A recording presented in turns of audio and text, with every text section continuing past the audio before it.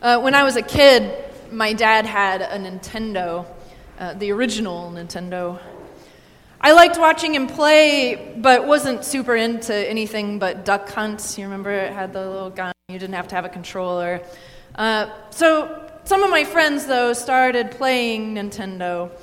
And one day at the wise old age of 5, I came home and announced that I wanted to learn how to play Mario.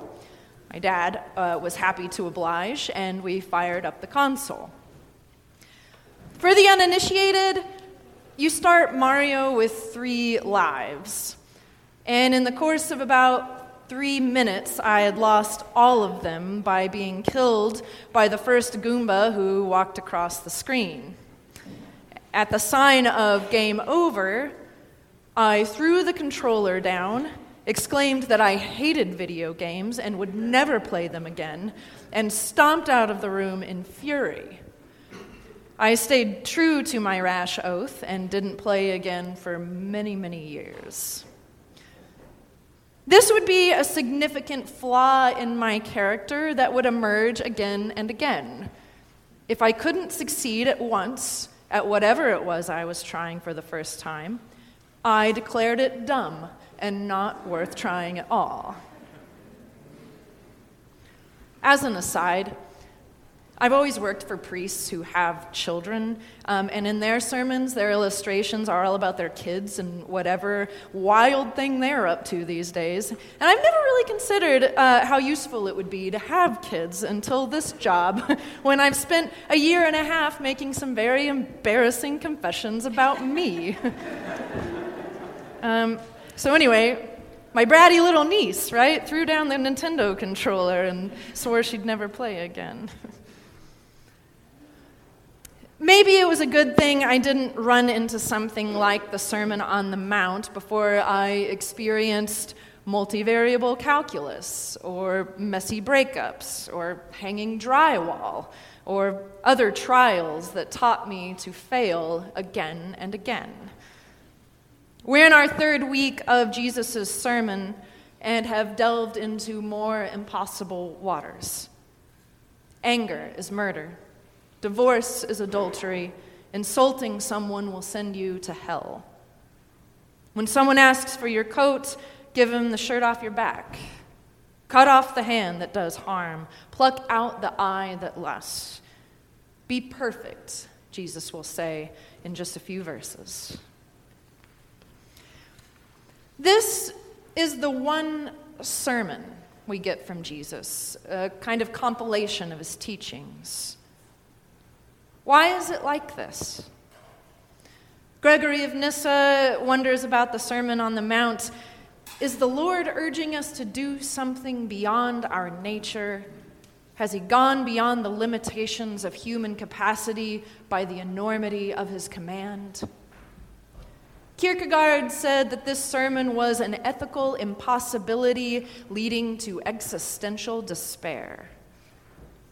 On the one hand, Karl Barth says that this sermon was the call to a better righteousness, but Derrida said it was an individual responsibility to the other so total that it is psychically unbearable.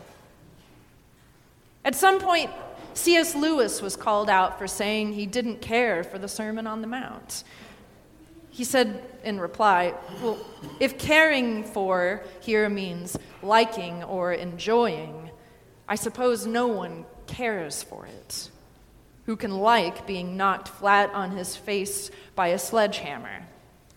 I can hardly imagine a more deadly spiritual condition than that of the man who can read that passage with tranquil pleasure. Maybe that's the first thing to say. If you felt anything while that gospel was being read, you've already got the point more than someone who didn't. As we've been talking about the last couple of weeks, Matthew is retelling the story of Jesus and pointing to him as the new Moses, the greatest of all prophets. Moses gave a Sermon on the Mount. It was the law, a list of everything you had to do to be right with God. In his sermon, Today, Jesus now talks to a particular kind of person, the one who has been following this law all along. All right, Jesus says, you've not murdered anyone, you've not cheated on your spouse, you're not divorced. But the anger you feel, the trash you talk about others, that's the same stuff murder is made of. It's all swirling around in you too. You haven't committed adultery, but the lust, the long look, the objectification, it's the same thing. It's all right there in you. Do you see what's happened? What he's done? We've all been leveled in one fell blow. There's no one who gets out of this sermon without feeling that sledgehammer. The decent person in the next pew and the petty thief and the unrepentant murderer, you, me, Vladimir Putin, Gregory of Nyssa, we're all made of the same stuff. Which on one hand is good news. All those instructions not to judge are trying to get us to recognize something at the core of us all, to see in the people we despise most, the things which live in us too, that we share the same struggles, the same pain, the same trials. And on the other, you now have heard an impossible requirement of you from the mouth of God incarnate. I don't know where you go with this, but I do know the instinct to throw down the controller of an impossible game, that hearing this can lead to existential despair, or worse, just shrugging your shoulders and going on untouched.